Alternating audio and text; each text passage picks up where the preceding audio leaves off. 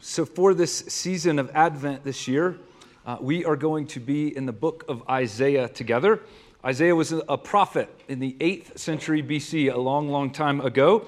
And the book of Isaiah contains mostly messages that were attributed to Isaiah, but there's also a few stories in there.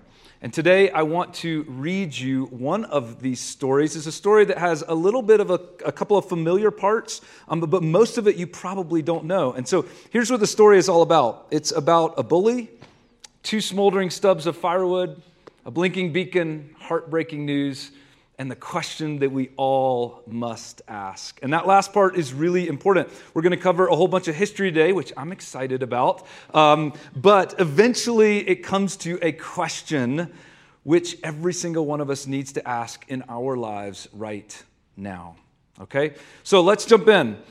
In the 8th century BC, this young man named Ahaz became king of Judah when he was only about 20 years old. And immediately upon becoming king, he was faced with a very precarious situation. Let me put a couple of maps on the screen. On the left, you'll see the kingdoms of Israel and Judah, which is slightly confusing. They began as one nation, but about 200 years before this, there was a civil war, and the people split into 2 different kingdoms. Judah in the south, where Jerusalem was still the capital, and then Israel in the north, where the city of Samaria was the capital. Now, on the right, you see the bigger picture.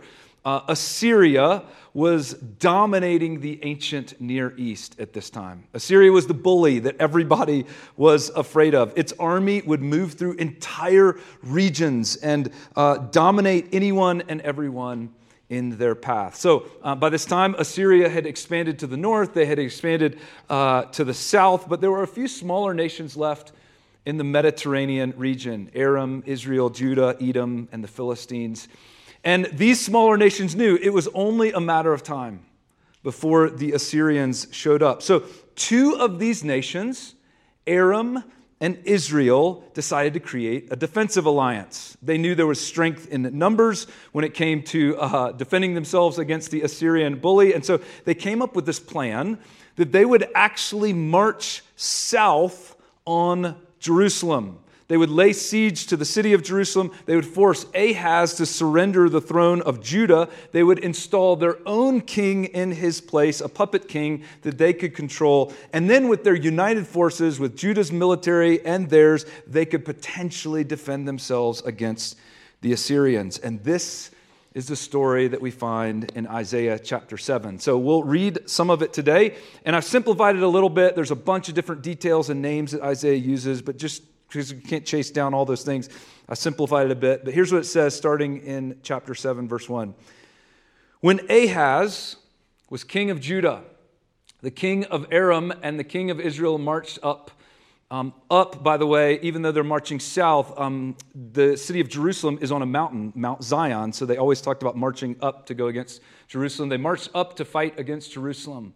Now Ahaz was told, Aram has allied itself with Israel.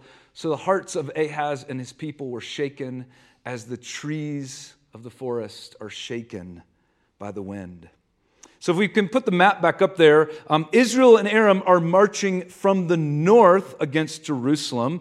We also know from other accounts at this time that Edom and the Philistines were attacking Judah from the south and from the west. By the way, these events are described not just in Isaiah, they're described in a couple of other accounts in the Old Testament, as well as other records outside of the Bible. So this is just history that we're talking about. Now, because the people of Judah and Jerusalem are being attacked on all different sides, Isaiah says that Ahaz and the people are scared to death. Right? Their hearts are shaking like leaves in the wind. Isaiah goes on, and he says this, Then Yahweh was the name that the Hebrew people called their God. Then Yahweh said to Isaiah, Go out to meet Ahaz at the end of the aqueduct of the upper pool on the road to the launderer's field. So Ahaz is probably out there checking his aqueducts, because when your city is about to be sieged, then the first thing that you need to make sure of is that you're going to have plenty of supplies and plenty of water supply. This is really important in a defensive siege. And so he's probably out there checking on all of his defenses. And God says to this prophet Isaiah, I want you to go find Ahaz, and here's what I want you to tell him. Say to Ahaz, be careful, keep calm, don't be afraid. Do not lose heart because of these two smoldering stubs of firewood, the kings of Aram and Israel. They have plotted your ruin, saying, let us invade Judah, let us tear it apart and divide it among ourselves and make the son of Tabeel king over it. So God is saying to Ahaz, I get it. Things do not look too good right now. Right? Aram and Israel are plotting against you. They're trying to remove you from power. You've got a serious situation on your hands, not to mention the threats that you're having to deal with on your southern and western border. But God says, don't be afraid. And here's why. He goes on. Yet this is what sovereign Yahweh says. So Isaiah now says, Yahweh is basically, he is sovereign. Don't worry, he is in control. And here's what he says. It will not take place. It will not happen. For the capital of Aram is Damascus, and the king of Damascus is a mere man. And within 65 years, Israel will be too shattered to be a people. The capital of Israel is Samaria, and the king of Samaria is a mere man. In other words, don't you get it, Ahaz? These two nations that are coming against you right now, they're really just led by these two men, and these two men are nothing. They're like a dying fire. They're like these two just smoldering stubs of firewood. In fact, let me tell you what's really going to happen, Ahaz. Within a generation or two, Israel itself will be shattered and destroyed into pieces. You won't even be able to call it a nation or a people anymore. See, in this moment, Israel and Aram are not Ahaz's biggest threat. God knows that the biggest threat to Ahaz in this moment is Ahaz himself. And so look at what God says next. If you do not stand firm in your faith, you will not stand at all. And this is huge. Basically what God is saying to Ahaz is, in this moment, you're going to have to trust me, Ahaz. I know things don't look good. I know they look bad right now. I know from your perspective, it seems like you're losing control of the situation and you're surrounded. But here's what I'm telling you. Everything is going to be okay if you will just trust in me. But if you don't trust in me, if you don't believe in me, if you don't stand firm in your faith, and Isaiah uses a really specific Hebrew word here. He uses the Hebrew verb aman. He uses it twice. And aman just means to believe in something, or to trust something, or to affirm something, to stand confidently upon something. It's where we get our English word amen, right? So when you believe in something, or when you affirm something, or when you agree with something, or you have a conviction about something. So basically what God is saying to Ahaz is, if you don't amen what I'm telling you, right? If you can't trust me, if you can't believe in me, if you can't stand firm in your faith on what I'm telling you, well, then you yourself will not be amened, Ahaz. You won't be confirmed. You won't be established. You won't stand. And this is a huge moment for Ahaz. And we all know what this is like, right? We've never been in a situation exactly like this, but we face those situations in our lives. Well, we don't know what to do. Or we get bad news. Or we have one of those days or one of those weeks, maybe even one of those months or years, where things have spun out of control, where nothing is going right, where it feels like we just keep facing challenge after challenge. And in those moments, we usually do one of two things. We either get overwhelmed by a crushing sense of defeat or despair, or we decide we have to do something about this. We have to take control back. And for Ahaz, we know from other accounts that this is exactly what he's feeling in this moment. In fact, we know that when he receives word that Israel and Aram are on their way and about to attack, what he really wants to do is write a letter to the king of Assyria.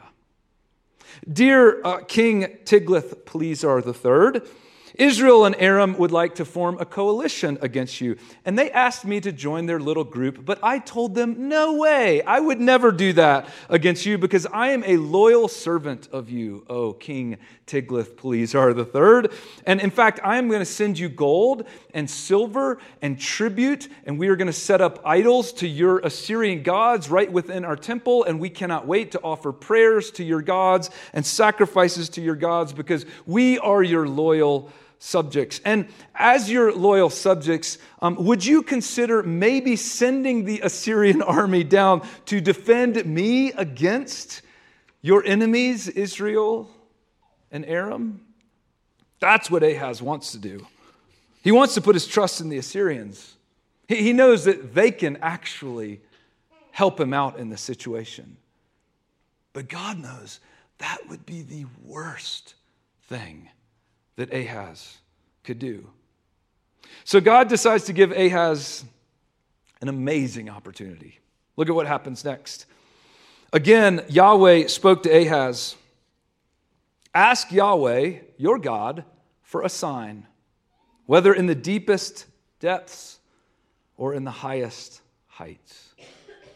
In other words, Ahaz, I get it. You're struggling right now. You're having a hard time believing that you can trust me when I say everything's going to be okay and that I will take care of you. So here's what I'm going to do, Ahaz. I want to give you a sign. And the word sign means something like a lighthouse in the dark, right? A blinking beacon that you can't miss that tells you you are not alone right now, that I am with you and that you can count on me and that I'm sovereign and I'm in control even when you're not and that I will do what I say I will do. So Ahaz, I want to give you a beacon, I want to give you a sign, a signal, and guess what? You can pick it. You name anything you want and I'll do it. If you want lightning bolts, I'll do it. You want pillars of fire, you want an unexpected snowstorm in the morning, right? I can do that. If you want frogs falling from the sky, if you want a locust plague, you just name it and I will do it. You pick the sign, Ahaz, and I'll do it. Now think about that for just a second. Wouldn't that be the opportunity of a lifetime? If in your moment of doubt, if in that moment where you're not sure if you can actually trust God or believe God, when you're facing something difficult and you have no idea what to do, what if God showed up in your life and said, I know it's hard to believe and trust in me right now, and so I just want to give you a tangible, visible sign so that you can know that I'm for real and you can trust me and you can pick the sign. You just name it and I will do it. This is the opportunity of a lifetime. And look at Ahaz's response. But Ahaz said, I will not ask, and I will not put Yahweh to the test. Now, this is interesting because you might think that Ahaz is being pious or respectful, but we know from other passages that he's not. He's not trying to honor God. He doesn't actually trust in God. He thinks this prophet named Isaiah is really crazy. In fact, Ahaz only trusts in himself in this moment, in his own ability to face and solve the problem. In fact, what we do know is that Ahaz did write to King Tiglath-Pileser III of Assyria. He did send gold and silver and tribute from the Judah temple. He did set up gods to Assyria, and he asked for Assyrian help. We know this because we have the archives in the Assyrian records. That's where Ahaz put his trust. And so Isaiah actually gets really frustrated in this moment. Look at what he says next. Then Isaiah said, hear now, you house of David. Is it not enough to try the patience of humans? Will you try the patience of my God also? See, Isaiah is now addressing not just Ahaz specifically, but he addresses the house of David, which is like the lineage of the monarchy, the legacy and the future of the nation. It's as if Isaiah is now speaking to all of the people and he's speaking to their future, and he's basically saying, don't you get it? God wants you to trust in him. He wants to bless you. He wants to protect you. He wants to be your rock right now. He wants to be your blinking beacon in dark times, but you just won't trust him. And not only are you trying my patience, because I'm trying to help you trust him, but you are starting to try God's patience as well. And then Isaiah says something.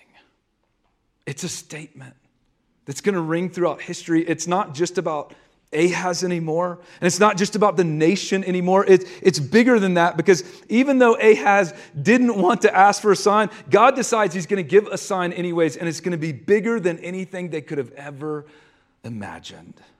Isaiah says this: "Therefore Yahweh himself will give you a sign.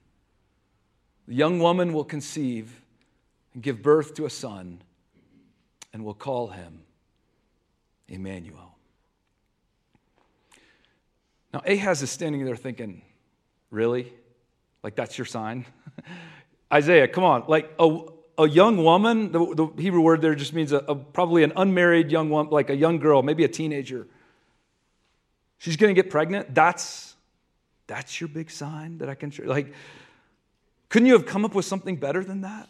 I mean, so she's going to get pregnant, and in 9 months she's going to have a kid. What benefit is that going to be to me? How is that going to help me with the armies that are coming against me now? That's your sign, Isaiah? Isaiah goes on. He tells us more about this sign, this child that will be born. He says this: "Before the boy knows enough to reject the wrong and choose the right, the land of the two kings you dread will be laid waste. Yahweh will bring on you and your people a time unlike any since Israel broke away from Judah. He will bring the king of Assyria." See, God is saying there's going to be this little boy, and he's going to be born, and before he grows very old, the two kings that you are so afraid of right now, they're going to be long gone. And things are actually going to get really bad for you too, Ahaz. And do you know where the source of your pain and your suffering is going to be? It's going to be from the very thing that you're putting your confidence and your trust in now, the king of Assyria. And sure enough, everything that Isaiah said would happen, happened. The Assyrians found out that Israel was forming a coalition, and within a few years, the Assyrian army invaded Israel and totally destroyed it. And then they turned their sights on Judah. But what about this child? Right? Who was this mysterious baby that would be born? Well, Isaiah gives us a clue. Right after this conversation with Ahaz, he says this: "Then I made love to my wife, and she conceived and gave birth to a son." A little bit of TMI there, Isaiah. Like, we didn't need to know but he's trying to let us know, like, right after this, my wife got pregnant, and we had a son. And as he grew up, as he got older, all the things that Isaiah said would happen actually happened. So maybe Isaiah's son was the sign. But in another message, Isaiah says that this child's going to be a royal child. But Isaiah wasn't from royalty. He would be from the line of David, but Isaiah wasn't from the line of David. This child would rule over a kingdom. The government will be on his shoulders, but Isaiah's son never ruled. There was another child. Ahaz himself had a son, a royal son, in the line of David, who became the next king, and his name was Hezekiah. Hezekiah, we're told, trusted in God. Where Ahaz failed, where Ahaz put his faith in foreign gods and foreign alliances, Hezekiah turned the people and brought the people back to putting their trust in God. So maybe Hezekiah is the fulfillment of this sign. But Isaiah also said that the government that this son, this king, would establish would bring justice and righteousness and peace that would have no end. That this child's kingdom would last forever. And for all the good that Hezekiah did, he eventually died. And after that, things went downhill in Judah. The Babylonians took over the Assyrians, and then the Babylonians swept in. They laid siege to the city of Jerusalem. Their armies broke through the walls, and they utterly destroyed it. leaving it in ruins.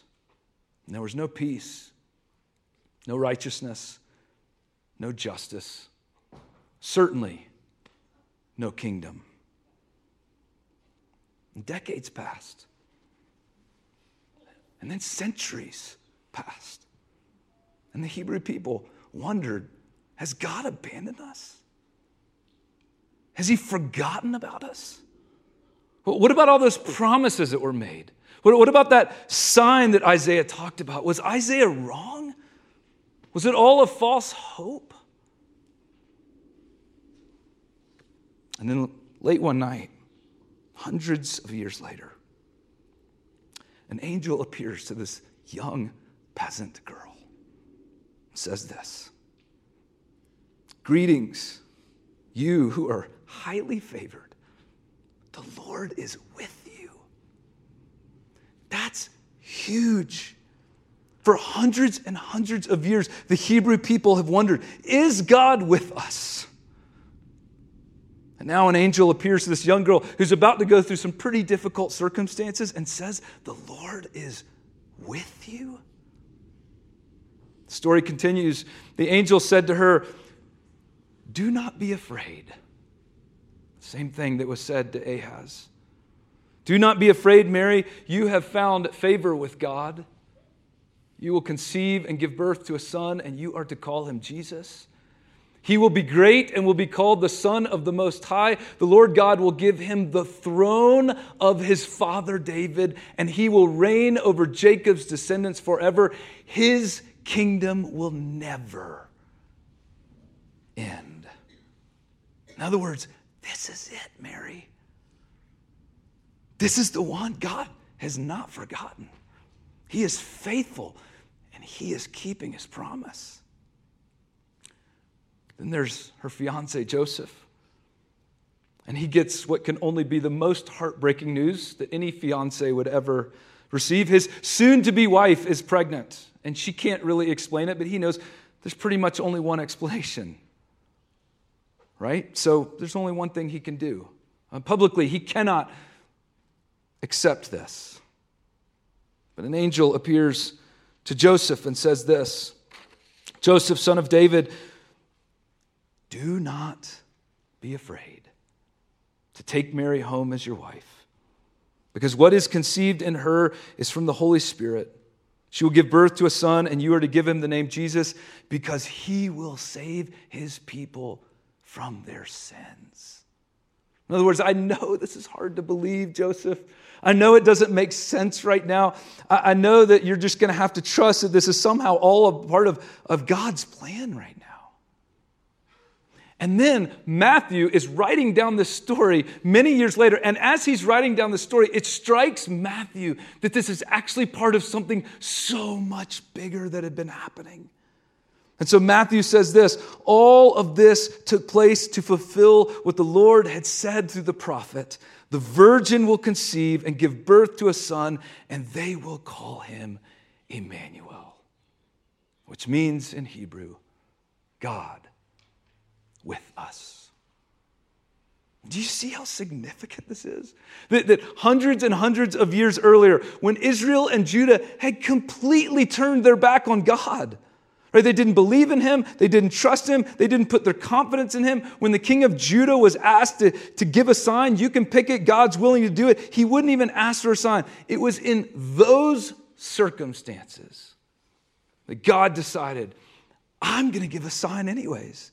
And it's not going to be a sign just for you, Ahaz, because you're going to be long gone. It's not going to be a sign just for this generation, because they'll be long gone. It's not even going to be a sign just for this nation. It's going to be bigger than that. It's going to be a sign for all people in all generations that I can be trusted, that I can be faithful, that I will chase after you and pursue you even when you've turned your back on me, that I will be with you even in the midst of the darkness, even when things are hard, even when you are doubting me. And the sign is me. I am the sign, right? I am going to come as a child, come to be with you as a human, and come to actually give my life for you. I am coming to show you the way and the truth and the life. I am coming to be Emmanuel, God with all of us. And so here's the question that all of this drives at for every single one of us in all of our lives. And it's this: how do you respond in life when or if you believe that God is with you? Because we're all like Ahaz, right? We all face difficult and tough circumstances. So how does someone respond who just got laid off if they believe deep in their hearts that God is with them? How does the couple that's going through a difficult marriage or maybe difficult circumstances together, how do they respond if they know and believe deep in their hearts, even though things are dark, even though there's hard, even though there's no easy answers, but God is still with us? How does the 20-something or the 30-something who's not where they thought they would be in life right now, maybe financially, maybe relationally, maybe in their job, maybe in their career, how do they respond if they can come to the conclusion that God is still with them? How does somebody who's facing health issues or a health crisis or just a difficult season in their life, how do they respond if they believe God is with them? Let me just ask you, think about your own life right now. How do you, in your life, with whatever challenge you're facing, with whatever disappointment you're carrying, and a lot of us are carrying disappointment that nobody else knows about, with whatever fear that you're facing, how would you respond if you knew and believed that God was with you in the midst of all of it? We know how Ahaz responded. And we see how Mary and Joseph responded. They trusted in God. And it wasn't easy. They didn't get all the answers right away. But they knew and believed that God was with them. Let me pray for us this morning.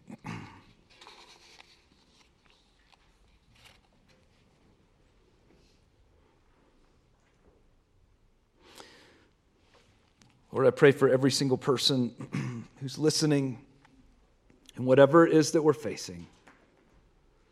We are all in different circumstances and we are all at different places on our journey of faith. And I think deep down we want to trust you. And sometimes we don't know how. Sometimes it's just so hard. Sometimes the doubt seems so big or the despair seems so overwhelming. Sometimes it's just hard letting go. Not knowing what to do when we're not in control. And so with whatever it is that we are carrying or holding on to, God, I pray that you would give us whatever we need today to believe and know that no matter what, you are with us in the midst of everything. I pray this in your name. Amen.